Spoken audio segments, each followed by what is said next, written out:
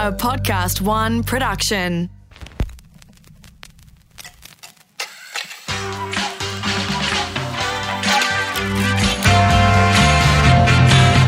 Hi, I'm Christopher Pyne, and welcome to Pyne Time. For years, I've been on the receiving end of a barrage of questions, some would say abuse, from the media and other politicians. But I've tried to keep it together, and hopefully I've had a successful career in politics.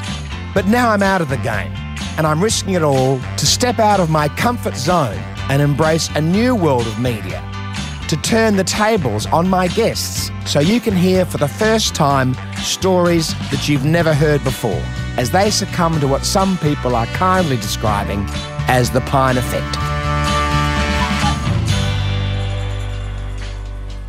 Waleed Aly is my guest today. He's a quite serious cat. Most people see him as the presenter of The Project, which has been his day job for now, how many years? 5. 5 years. But he's also a lawyer, a father, a husband, a musician, an academic, a writer, an author of serious works and columns.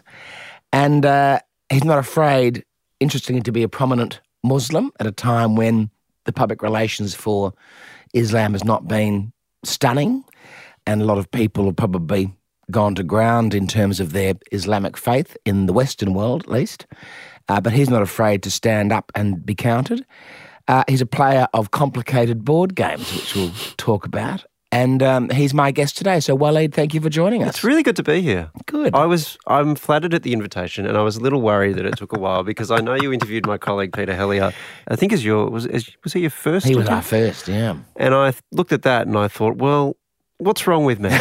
What's happened to me? But, you know, since I said that you were coming on, Carrie Bickmore's now said, but how come you've had Waleed and Pete and you haven't had me? I see. She said, now I know you don't really like me. I said, that's rubbish, I do. Invite Carrie I Bickmore? can't have the whole cast of bloody Project. Why not? Because besides, you haven't. You still got Lisa. Oh, exactly. I love Lisa Wilkinson too, of course. But I can't do everybody from the Project. People think I'm, filled with bias. I've had a couple of pollies, but we haven't had a lot of pollies. No, but you've had political people. We've had Richard Marles, Scott Morrison and Malcolm Turnbull. Richard Marles was very funny, actually. So he's your co-host. You just basically interview co-hosts. That's what you do. Which makes it easy. Seems to be. I guess that's right, because I've seen them in action. Do you enjoy doing the project? I do, actually. It's one of the few media things that I'm doing. So I've got a column in the Tiser once a week. Yep. Because I like the Tiser. It's my hometown. Look after your local constituents. I do, and I need to have a voice. Why do you need to have a voice? Because I've had a voice since I was in about year 5 when I started debating. Why don't you just go back to doing debates in classrooms? When I was contemplating leaving politics, I thought, well, I'm not going to be able to go cold turkey because I've always, had a voice. And, of course, there's a secret reason that I have a column for the Tiser.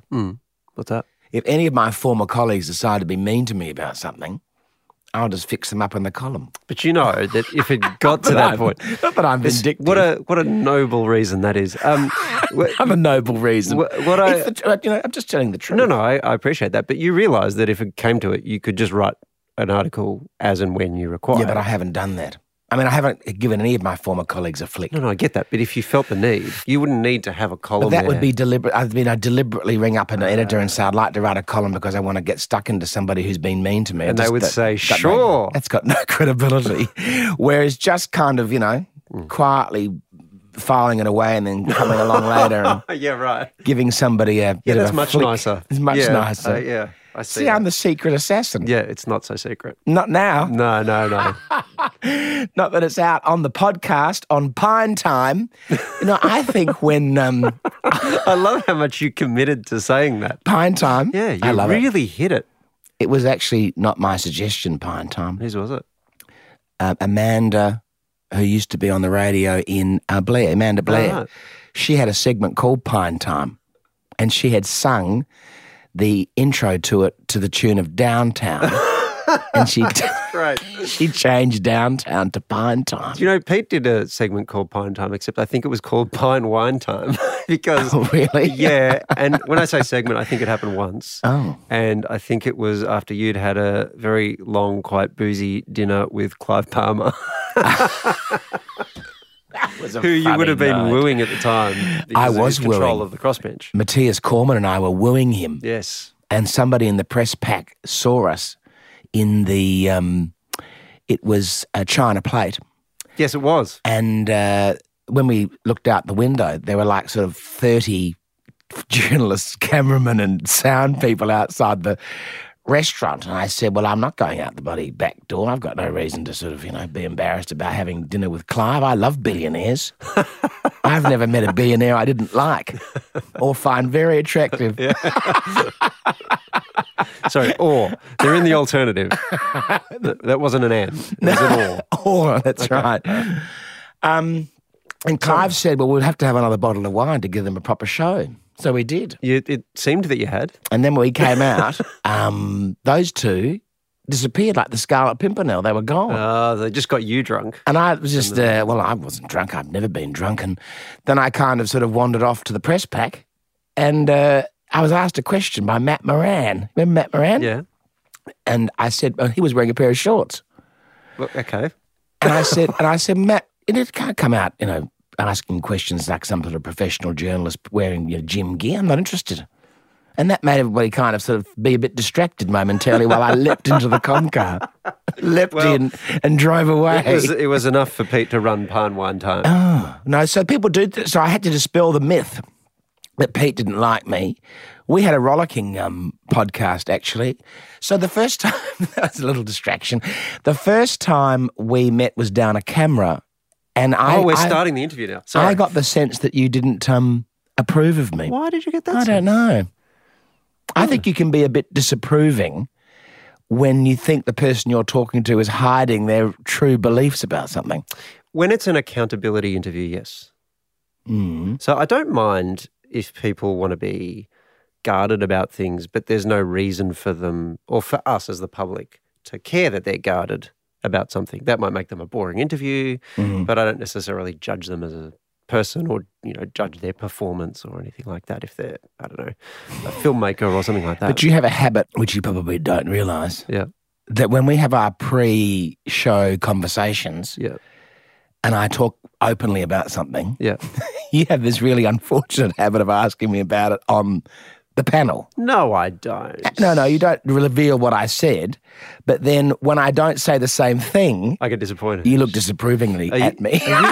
Are you hang on. Guilty. Are you I feel just guilty? Are you just admitting to the world that you hide things from the public? Well, sometimes I have, I might be more open in the privacy of The conversation. than when I'm on television. Well, I apologise for that. And you don't have to apologise. I don't mean to do that. You don't have to apologise because then you pause and look at me and I think, Waleed, don't do that to me.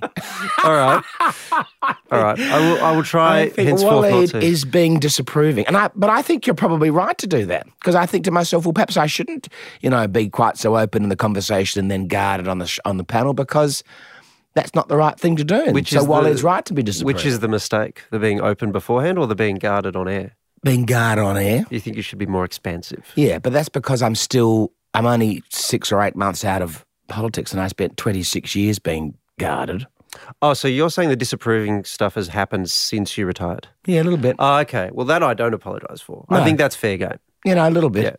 Yeah. Yeah. I think that you're in a position now to, because I've had, I wouldn't say we've had a lot of extensive conversations about politics or about the world or whatever, but we've had a few. We have. That unfortunately, in the confines of the time that we have when we're trying to put this show together, are always rudely interrupted by work. That's true. But I would say that you actually have quite a lot to contribute, but you refuse to contribute it. Oh, because you get guarded in those moments. Well, I think probably people still, if I say something dramatic, it's likely to get reported, isn't it? Now, because I'm still sort of recently in the leadership group and on the but cabinet. I suppose it's untested, isn't it? It is untested. Maybe you should test it out. No, see, now you're just Take trying it for a spin and you're say, trying to lure me into danger. I don't mean I don't mean you any harm. So I don't. That sounds really bad. Yeah, but I want to be clear. No, I know to be careful. No, I don't want to. I want to be clear about this. My my desire is not to see you in a situation that's uncomfortable, whatever. My desire is simply for you to make the contribution to public discourse that I think the public would benefit from. Well, I think that's what you want to do. I think you want to draw out of the person what they actually mean. Yes. And think. I do. As opposed to, what they think they have to say. So why, given that you were a lawyer, yes, and on really the fast track to partnership, and you were an associate to a family court judge. Yeah, my first year out I was. Which is a serious job to have, especially as a young person. And obviously you like your academic side of what you do. Why did you decide to be a journalist? I didn't. Oh. It happened by accident. I still don't call myself a journalist, incidentally. What do you call yourself? I'm a presenter. Right. And in other media. But you write. Yes, so I'm a commentator in that sense. To me, a journalist is someone who reports. Right. And I don't do reporting, and I've never done reporting. I mean, even that Northern Ireland story you could say is reporting, but it's not really. It's more feature type. It's analysis. It was a report, but it was an analysis, and it was a proper sort of decent long form story. Yeah, it was, and it was an explainer perhaps, but that's more the analytical stuff that comes out of my academic background, really, and like that sort of brain. But I don't consider myself a reporter, and so I don't consider myself a journalist. I think that's not fair to me or journalists. But as for what happened, I started off as a lawyer, and in my mind, that was all I was ever going to be. I just kind of, I don't really have the imagination to think what else I could be. Just sort of, that's what it is. That's my life now. Right. And I sort of started writing pieces for newspapers because I loved newspapers. Right. And I would occasionally find something that piqued my interest and I would write it, and I started getting published, and I was amazed that this would happen. And got paid. Well, actually, most of the time I wasn't getting paid. No. It was only a bit later. I get paid now. Yeah, well, because you're writing a column. You used to get paid. You get paid to slight your colleagues. I see. I haven't slighted any of them. No. It's just looming there like a dark cloud in the background. When it happens, dear listener, know that Christopher Pyne is getting paid for it. So I was just writing bits and pieces, and out of that, some people at Monash University had seen some stuff I was writing, and they thought it was interesting. I'd spoken at one or two conferences where I'd met people in academia, and so. And what were you speaking about? What was your? So a lot of this was all post 9/11 stuff. So a lot of it was terrorism related, Islam, terrorism, etc. Classic Islam in that sort of field, yeah. And so as a result of that, someone at Monash approached me and said, "Hey, would you be interested in, moving into academia?" So that looks like teaching, it looks like a PhD, it looks like all this sort of stuff. I was still a lawyer at the time, and I think the bloom had gone off the rose with the law for me, which is a pretty common thing, I think, for young lawyers. The bloom had gone off the rose. Yes. Nice. Do you like that? I did like that. I feel like that was worthy of you, that one. I like that a lot. And so I made the jump, and I moved into academia. And so the media stuff all kind of happened by accident as a result of stuff that I was producing. But then how did you go to the project? Well, the project followed. Because the project is kind of very different to writing columns for The Age and the Sydney Morning Herald. Yeah, the project followed from the ABC. Right. So I ended up... You do a bit on the ABC. Yeah, I do a podcast. Well, it's actually a radio show that becomes a podcast. Okay. So we're not competing quite directly. I got quite a shock then. I realised I was competing with you. Yeah. It's a very different podcast. It's not a really fair fight either. Why do you say that? Because you've got so many more followers than me. You're very popular. You're the gold Logie winner. I don't know if... I've never won a Logie. I've never been elected. Well, there you go. That's true. Yeah. Or maybe is a Logie an election? I suppose it sort of is, isn't it? There's votes. Increasingly, there's campaigning. I always wanted to win an Academy Award. You said you wanted to win a Logie, though. And I'm happy to win a Logie if I can't win an Academy Award. Any showbiz award is what you're after. Great. Is that why you went into politics? You ultimately were interested in showbiz? Well, politics is show business for ugly people. Yes, I hear this. Do you think it's true? Who said that? The guy, Paul Begala said that, who was Bill Clinton's. So there was James Carson, I think, and Paul Begala were his two Svengalis before he became president. Do you know what? Here's your opportunity. Great. To say something expansive publicly. I'm going to ask you a question. What is it? Here's your opportunity. To ask me the questions. Yeah. No, this is just what's going to happen. Okay. Let's just submit to it. Okay.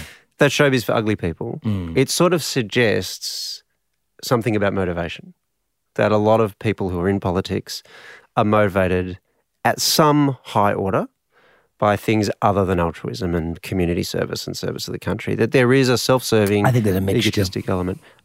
How big is that amongst politicians, would you say? Well, I think to be a successful politician, you have to have a healthy ego because you've got to overcome a lot of criticism. Sure. So I think people who go into show business to be actors like Michael Caine or whatever bear some of the same traits as politicians because, everyone's a critic of, your performance in the movie or your performance in the parliament or your performance as a politician. So I don't think people without a healthy ego are going to be very successful in politics. Yeah, but I'm asking the question about motivation. Well, I think everyone's motivated by a range of things. I mean, I didn't go into politics because I thought it was going to be like show business. I went into politics because I thought public service is a good thing in itself. Is this really true, or is this your on-air conversation? This is definitely true. Okay. And as a person who read about the classics all the time as a child, about Rome and Greece and etc., it seemed to me that most of the people I was reading about were in public life. So that seemed to be the thing that I'd like to do. That's still a fame and fortune thing, isn't it? And also, you want to be the person that they read about. Well, doesn't everybody like to be noticed? No. Really? No. No. Hang on. That's too broad. Yes, everyone wants to be noticed. The question is by whom? By whom? And not everyone wants to be noticed by a public. Well, I like the public noticing me a I'm little aware bit. of this. This is why I'm asking you the question. But so I was motivated by public service, and I also thought, this is all completely true. I thought, well, I've had a very lucky life, and I think I should do something for the society in which I live because I can afford to. But you're making this about you. I'm asking about the profession. Oh, the profession? Well, I think there's probably a mixture across the profession, just there is like my own motivations. I think there's probably people who are doing it because they, pursued a local community issue and saving a park or something and then ended up as the person who led that group and then ended up as the mayor and then ended up in parliament. There's that kind of strain into politics. What percentage are showbiz hunters? I don't think there could be too. I don't know. I've got no idea. Oh, you got no idea? I got no idea. You spent, how long were you in Parliament, 25 years? Most people in politics wouldn't even admit to such a thought. Of course they wouldn't, but you know them.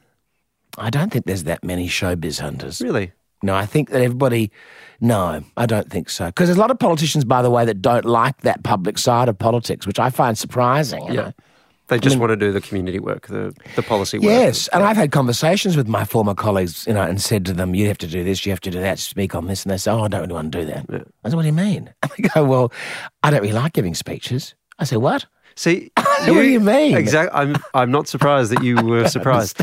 That. You know what I always found admirable but also amusing about you was it seemed that when you were in the midst of the worst moments, when you were as a minister really being kicked around the head about something. I remember a time, this is vague memory, so I might have this example wrong, but I reckon you were education minister. Yes. And there were some things going on. Burning effigies and things. It was, and it just felt like every day after the next was just another kick in the head. It was because I was trying to do that university reform. Yeah, and there was also, wasn't that thing about, there was something about funding envelopes. Anyway. Oh, yes, there was the Gonski money. All that stuff. And I just got the impression that the more dire it got, the more you were loving it, the more you were enjoying yourself in the midst of it. I wouldn't say I loved it or hated it. Well, one, I thought I don't really mind if people want to protest. They're perfectly entitled to do so. Yeah. And two, I thought, well, this is just the way it's going to be, so I might as well just, make the best of it and have as much fun as I can with it. That's what I mean. It's extraordinary. Because there was one moment I made some fabulous remark, I thought it was a fabulous remark, to the press, which was sort of after Marie Antoinette and why can't they eat cake? Yeah. Because they said to me, do you mind the fact that they're burning your effigy on Spring Street? And I said, look, I wouldn't mind so much if they could actually get it alight.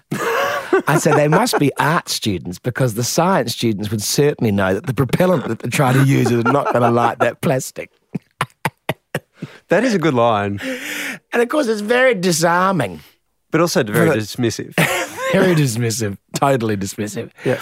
And then at Adelaide Uni, they came and I was giving a speech there, a sort of set-piece speech, and they started standing up and singing the Internationale. And I stopped and said, I think it's embarrassing that you need to have the words printed for you and handed out to sing the Internationale. I said, when I was at university, proper communists knew it off by heart. And they looked really silly at that point, and most of them kind of sort of, sheepishly left the hall. And see, this is what I mean. I think you enjoy that more than you enjoy the successes. I like the bear pit. I do like the bear pit. Why? This is what I don't see. I liked the chamber a lot. So you know what's interesting? One of my favourite things about politics was the chamber. The big difference between you and me is that I don't like the bear pit. Is that right? I'm not a bear pit person. I'm a bear pit person. I think people assume I'm a bear pit person, right? But I'm not a bear pit person. No, you're a serious policy person. Oh, that's very kind of you to say. Oh, you are. Thank you. You are. I mean, most of the conversations that we've had when we haven't been sitting on the panel, and we haven't been, doing the discussion about the show before we do it, we actually talk about usually serious things, serious policy things. You ask me quite sort of difficult questions and you expect an answer. Can I ask you this? You don't just pass the time of day. You don't just shoot the breeze, like what you do on the weekend sort of thing. Would it be better if more of that stuff happened on air? I don't mean you specifically, but I mean as a public, as a nation. Yeah. If political interviews were more like that and politicians were more engaged in that sort of thing. I must admit it's been quite interesting since I left when I hear my former colleagues, Labor and Liberal, answering questions. And I often think now, oh God, for God's sake, answer the question. Yes. So why don't you? I think we know, because I was there, and I suppose when you're inside that bubble, group behaviour becomes the norm. You don't really step outside it. But now that I'm not there, I listen to them talking. You realise how ridiculous some of them talking, and I think it's obvious that you're not answering the question. So why did you agree to do this interview if you weren't going to say anything of any usefulness? So I assumed that you know that when you're doing the interview, that you can see that you're not answering the question. I would try and not give the same answer over and over again. I remember an interview I did with you, though. Really? I don't even know if you remember this. And I did give the same answer over and over again. Yeah, and it was absurd. And I'm trying to remember what it was. Thank you. I think it was maybe in the early days of the hung parliament. Right. Maybe. This was on radio. So it would have been early 2010. Something like 2010. late 2010. Late 2010. Yeah. I think. I might have this wrong, but and you were talking about, I think you were trying to argue that something was unconstitutional that you had kind of signed up to. But the reason you'd signed up to it as well, it might have been about pairing or something stupid. Something unconstitutional. Yeah, but you were blaming Labor for that fact because you said, well, they want to do this thing and it's unconstitutional. And I think I said to you something like, yeah, but you agreed you would do it. And you said, yeah, but we were relying on the government. I said, is this the way you make all your policy? You just listen to the Labor Party and say, oh, sure, that sounds fine. Look, and you just refused to engage. To say anything sensible. See, why did I agree to that interview then? You tell me. The 43rd Parliament was a very weird time. It stayed weird though. No, it got a lot better after there was a clear government. I mean, but it was a strangely functional Parliament in that things got passed. Yeah, well, one of the reasons for that was because Anthony Albanese and we would argue all day, and I'd try and ruin his life every day, and then he would try and ruin my life throughout because he didn't have a majority either, neither did I, so we're both trying to ruin each other's lives. But I thought the Parliament needed to work, so I would work not with him in hand and glove because he's obviously Labor and I'm Liberal and it wasn't my job to do that. It was my job to make his life difficult. But the Parliament has to function. So despite the fact that we might be voting against the Malaysian solution or whatever, and we'd use every trick in the book to try and sort of frustrate the government, at the same time, the Parliament did have to operate. I mean, there had to be an opening of Parliament, legislation had to be debated, question time had to happen, all that kind of thing. And the quid pro quo was that he recognised that we were going to do a lot of suspensions of standing orders and, running down from the hills, wielding our battle axes, etc. And that was all part of the kind of, the Parliament. But he and I became very good friends, I have to say. So the Parliament worked because of you? Now, the Parliament worked because despite the fact, that it was a hideous period and there was the Slipper affair and there was Craig Thompson and God knows what else. That's right. It's all coming back. Nostalgia. Oh, God, how awful. Anthony and I, as leader of the House of Managed Opposition Business, realised that we had to actually make sure the Parliament functioned or it would be bad for democracy. Yeah. But since it's ceased functioning. How? Nothing's happening. What are you talking about? What do you mean? What am I talking about? What do you mean everything's happening? The government's got a majority. Yeah. And what's it done with it? It's sailing along. Yeah, exactly. People want uneventful government. Yeah, right, okay. They're sick of excitement. Well, clearly that's why everyone's so pleased with politics at the moment. They want it to be calm. Yeah. Now, look, we have to talk about... Well, you haven't answered any. You haven't asked me any questions. I haven't asked you any questions. I tell you what, pick your meatiest question and we'll commit to it and we'll not be distracted. We'll commit to that and then we'll talk about Secret Hitler. I feel like that's the only thing you really want to talk about.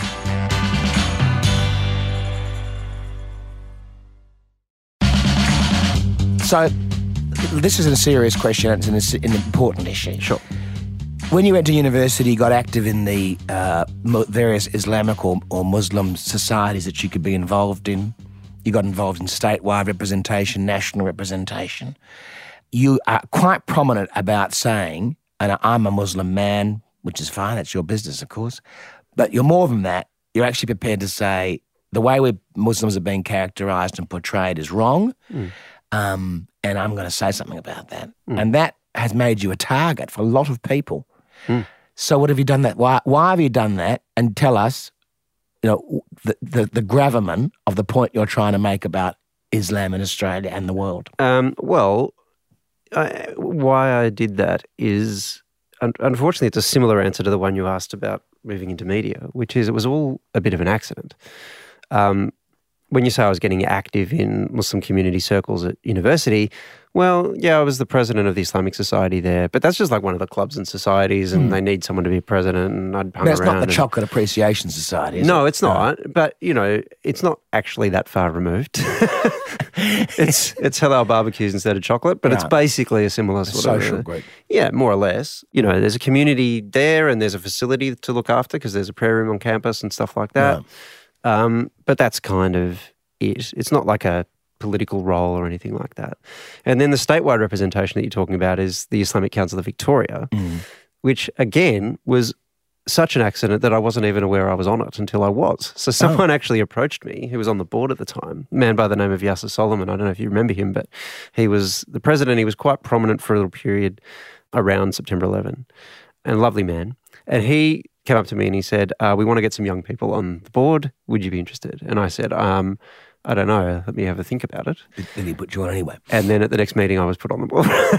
That's how people become president of the branches in the Liberal Party. Is that right? If you don't turn up, you're almost certainly going to end up being an office bearer. Well, I haven't turned up. What's happened? No, if you don't turn up, you end up being an office bearer. That's what I'm saying. I haven't turned up. Why am I not an office bearer? I think you'd be a member of the Liberal Party first, Waleed. Oh, right. That's the step. That's the step. Yeah, right. So that just all kind of happened by accident. What the convergence of circumstances was that there was that I was accidentally or I just happened to be placed in this position at the time that a whole lot of stuff started happening. So Bali bombings was before that, but it was things like the London bombings, Madrid to some extent, counterterrorism legislation. There was the religious vilification stuff that was happening in Victoria, and obviously this was a Victorian organisation, and that was an organisation that had actually run that litigation that you might remember under the Racial and Religious Tolerance Act. There were court findings. There was the Racial Vilification Act in 1993. Yeah, but this was 1992, 93. This was big legislation because it extended the racial stuff to religious. That was in Victoria. In Victoria, yeah. In 2001, I think the act was passed, and then there was that test case that involved the two Dannies, the pastors from Catch the Fire Ministries. Exactly. So the Islamic Council of Victoria ran that case on behalf of a couple of Muslims in the community. Right. That was all before I got there. Then I became associated with this case, even though I personally wouldn't have run it. Right. But I became associated with it because they said, hey, you can talk law and stuff. Go out and be our spokesman. Suddenly, I'm just there at the front of VCAT with cameras in my face, having to deal with this sort of stuff. Sort of on a lunch break from the law firm. It was that kind of situation, right? Was that Maddox? That was Maddox, yep. Yes. So all this sort of stuff just happened. And when you're put in that situation, well, I guess you don't really have the choice to be anonymous about it. You're there representing a community in one way or another, as impossible as that is to do with a community like the Muslim community that's impossibly diverse. But you're in that position. So what are you going to do? Say, I'm not really. I think you did the right thing. But then, since then, you haven't just sort of thought, well, that's done now. You've been writing columns when somebody writes something or says something in the media that you disagree with about Muslims, you're quite prepared to come out and say so, and I think that's perfectly within your right to do so. I think it'd be interesting if you could just explain the difference between the way Islam used to be when it was flourishing, scientific, mathematical, engineering works, construction, the period that has preceded the current period, and because I don't, it's a big debate. I don't think that China is understood in Australia, which is another subject, and I don't think that Islam is understood in Australia. I don't think people know that for hundreds of years, the Muslim world, the Middle Eastern world, was the centrepiece of all of the great inventions and movements forward, and that Europe was very medieval and very backward. Well, indeed, the Renaissance owes quite a lot to Islamic history. But that's not the case now in terms of the way that Islam is operating in some countries these days. Oh, yeah. So, I mean, I've been very open about this. I think that Islam is in the midst of a serious intellectual and spiritual crisis. And it has been really for probably a few hundred years at the very least. Right. A lot of that has to do with colonisation, but not all of it is about that. The decay had begun to set in prior to colonisation. You can see that into the late Ottoman Empire. Mm-hmm. So I think, I wrote a book broadly about this sort of stuff. And what I was effectively arguing was that the people who say that the problem with Islam is that it needs to modernise don't understand that actually the problem with Islam is that it has modernised, and this is what it looks like when it modernises, right?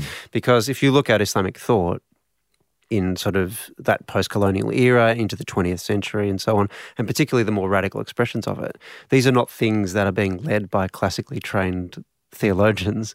These are things that are being led by people who are activists, engineers, doctors, whatever, often trained in the physical sciences, who don't really understand Islam is, for one of a more fitting and appropriate category, it belongs, broadly speaking, in what we call the humanities, not in the sciences. Right.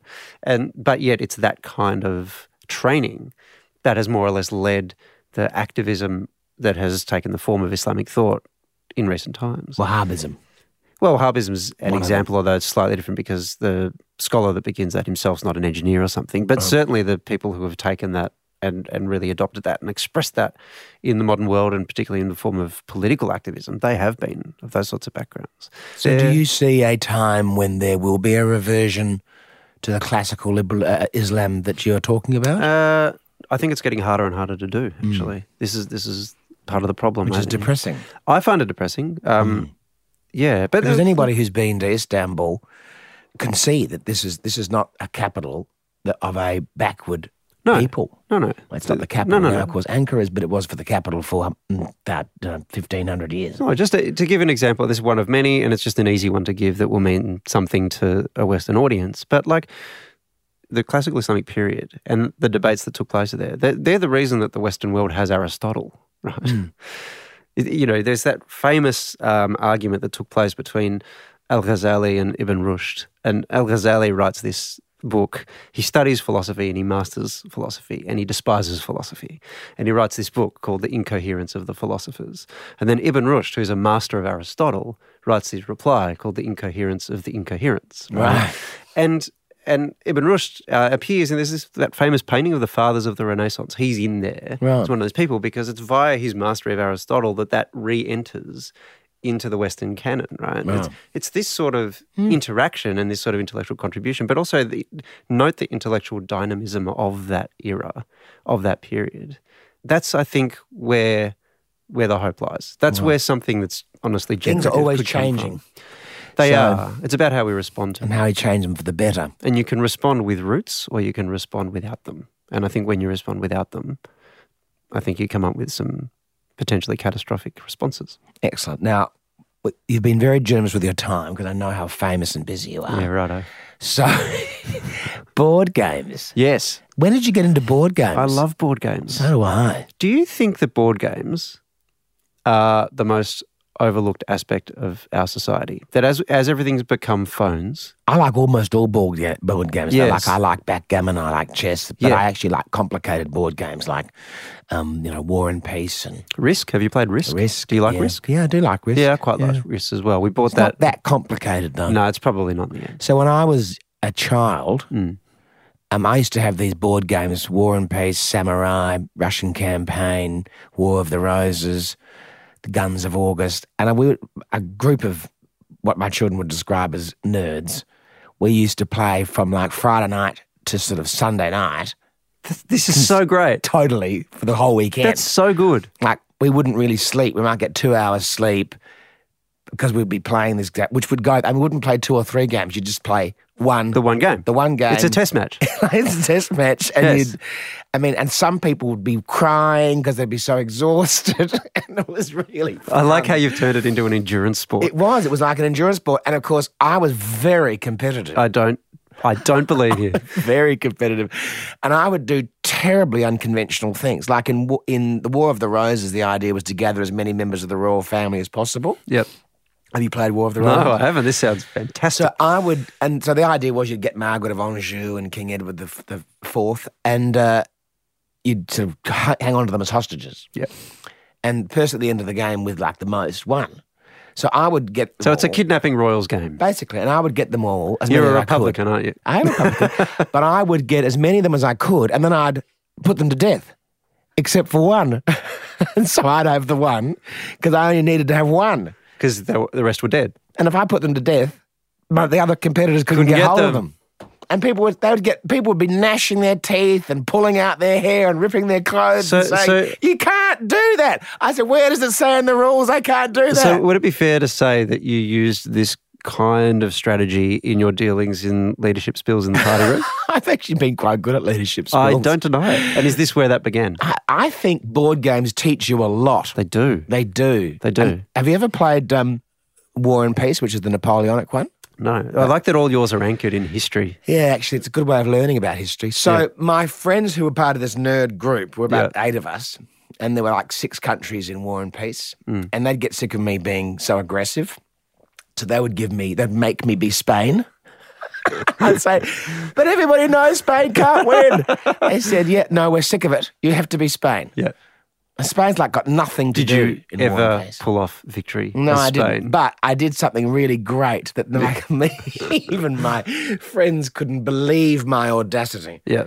I used the ships from Spain Yes. to land in Italy. The Spanish Armada lands. So I could be. Because the problem with being Spanish, you're behind the Pyrenees. Yeah. And you can't do anything. Yeah. And the French don't let you come out. Yeah.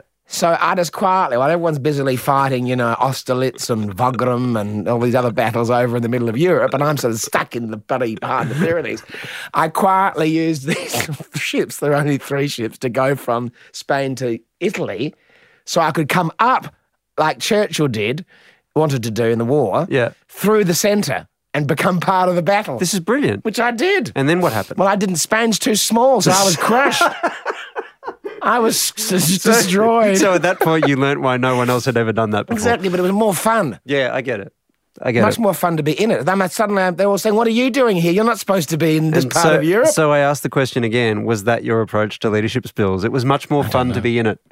Oh, you got to be in it. Definitely. I didn't sort of sit in my room and lock the door during leadership spills.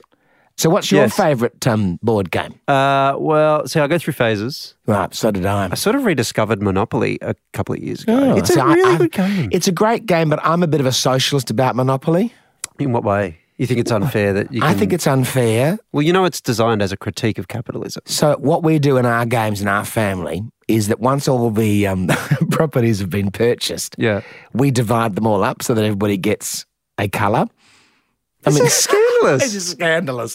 So, in fact, you who ran against Labor's redistribution agenda at the last election, I can't have my the most children. emphatic redistribution agenda of all time. Yeah, but in not your everyone own gets life. exactly the same. But if you've Doesn't matter. You're just confiscating people's properties and giving them to other people. We do. But if you have 2 browns and a red and someone's got 2 reds, well, we make you trade. We say you have to give that red. You have to give Trafalgar to your brother. Could you imagine if Labor proposed that? And then if you're in some Mossman, other player has to give Bow Street to the person with the other two. You've got 3 houses in Mossman, Bondi, and Potts Point. You have to give them to someone in Cranbourne. It's only the titles. After that, the hotels and houses you have to be on your own. Because it's just, I mean, I've seen the devastation on the faces of these children when they get smashed in Monopoly. But that's the point. No, that's a little insight, and I have a small socialist streak when it comes to Monopoly. Or is this your way of rehabilitating the reputation of capitalism? Because I had a friend who threw the board in the air when I proposed that. I'm sure they did. And he was playing with my children and me. And they were like sort of age 8 to sort of what it must have been about 14. And I won't say his name because it was so embarrassing. And I said, now that all the titles have been sold, we have to work out the division of them so that everyone gets a colour. He said, what? I said, no, that's what we do in this family. Hang on, was that friend John Howard? No. Was it John Hewson? And he's like, he would have been about 40. And I insisted. So he said, well, there's no way I'm doing that. And he threw the board in the air. Yeah, well, I think he's right. We were in shock. We've never played with him since. With your version of the game, it would never end. I play board games with him all the time. But not Monopoly. But not Monopoly. No, he's not allowed to play Monopoly because he might throw the board in the air again. You play the other game where you have to be Spain. That's what we play Risk and diplomacy and things like that. But you're Secret Hitler. You're in love with Secret Hitler. So I've only just discovered this game and it sounds hideous. It does sound like a bad title, doesn't it? Yeah, it does. And I'm not responsible for the title. And, if I designed the game, I probably No, we have to say that because we don't want people to think we're playing a game that we pretend to be Hitler. No, it's not. That's not the. In fact, I think there's a version of it called Secret Trump. Really? So let's call it Secret Trump. We'll call it Secret Trump because it sounds better. Yeah, but it's you've never played this game? No, but my friend, the Monopoly throwing board man, he's a devotee and he's desperate to get me to play it, but I just haven't had a chance lately. Oh, right. Well, it's quite an extraordinary game. So it's a secret role game. People are liberals and Nazis, is that right? Liberals or fascists. Liberals or fascists. And one of the fascists is, let's say, Trump. Trump, yeah. Okay. And the liberals don't know who anyone is. The fascists know who everybody is. Right. And Trump doesn't know who anybody is. So Trump doesn't know their allies in this. And as you play the game, you are slowly, if you're a liberal particularly, trying to figure out who is whom by the way in which they play the game and the cards that they play. Oh, interesting. Because you get fascist or liberal cards and so on. But it's effectively a lying game. Right. So if you're a fascist, you spend the whole game basically trying to frame other people as the secret Trump. Yes, or just as fascists. Right. Yeah. And if you're a liberal, you're trying to figure out who's who, and you are often framed yourself in situations because can you get taken out of the game? You can be executed. Is that right? Yeah. You wouldn't want to play with me then. Maybe it depends who you are. Poor old do you know what? War of the Roses. I really do want to play with you because I think you would be so good at telling just bald-faced lies. Thank you, Waleed. I'm right though. I take that as a compliment. I'm absolutely right. I'm taking that as a compliment. You would be like the arch-fascist I know in the you game. mean that in the nicest possible way. I do mean it in the nicest possible way. You would be the arch-fascist in the game and you would sit there insisting that you're a liberal against all available evidence and you would probably pull it off. I hope so. Yeah. Well, on that note... Are you going to play it? I will, definitely. Right. We'll see how you go. Well, we'll play it. I think I'll play it with my friend and I'll play in Adelaide and then I'll play it with your group in Melbourne. Okay. When I'm over for the project. It's not an established group. It's kind of, we'll cobble it together. Well, thank you for joining me. Thanks for having me. It's been good fun. Did I do as well as Pete? We have to be nice about Pete because otherwise we'll get, blackballed. Neither of us will be on the show. For the show, for the panel. So Pete was easily the best so far. Righto. I see what you're doing. I see what you're doing. Do you know what? I'm cancelling you and Pete now. Thank you. No, thank you.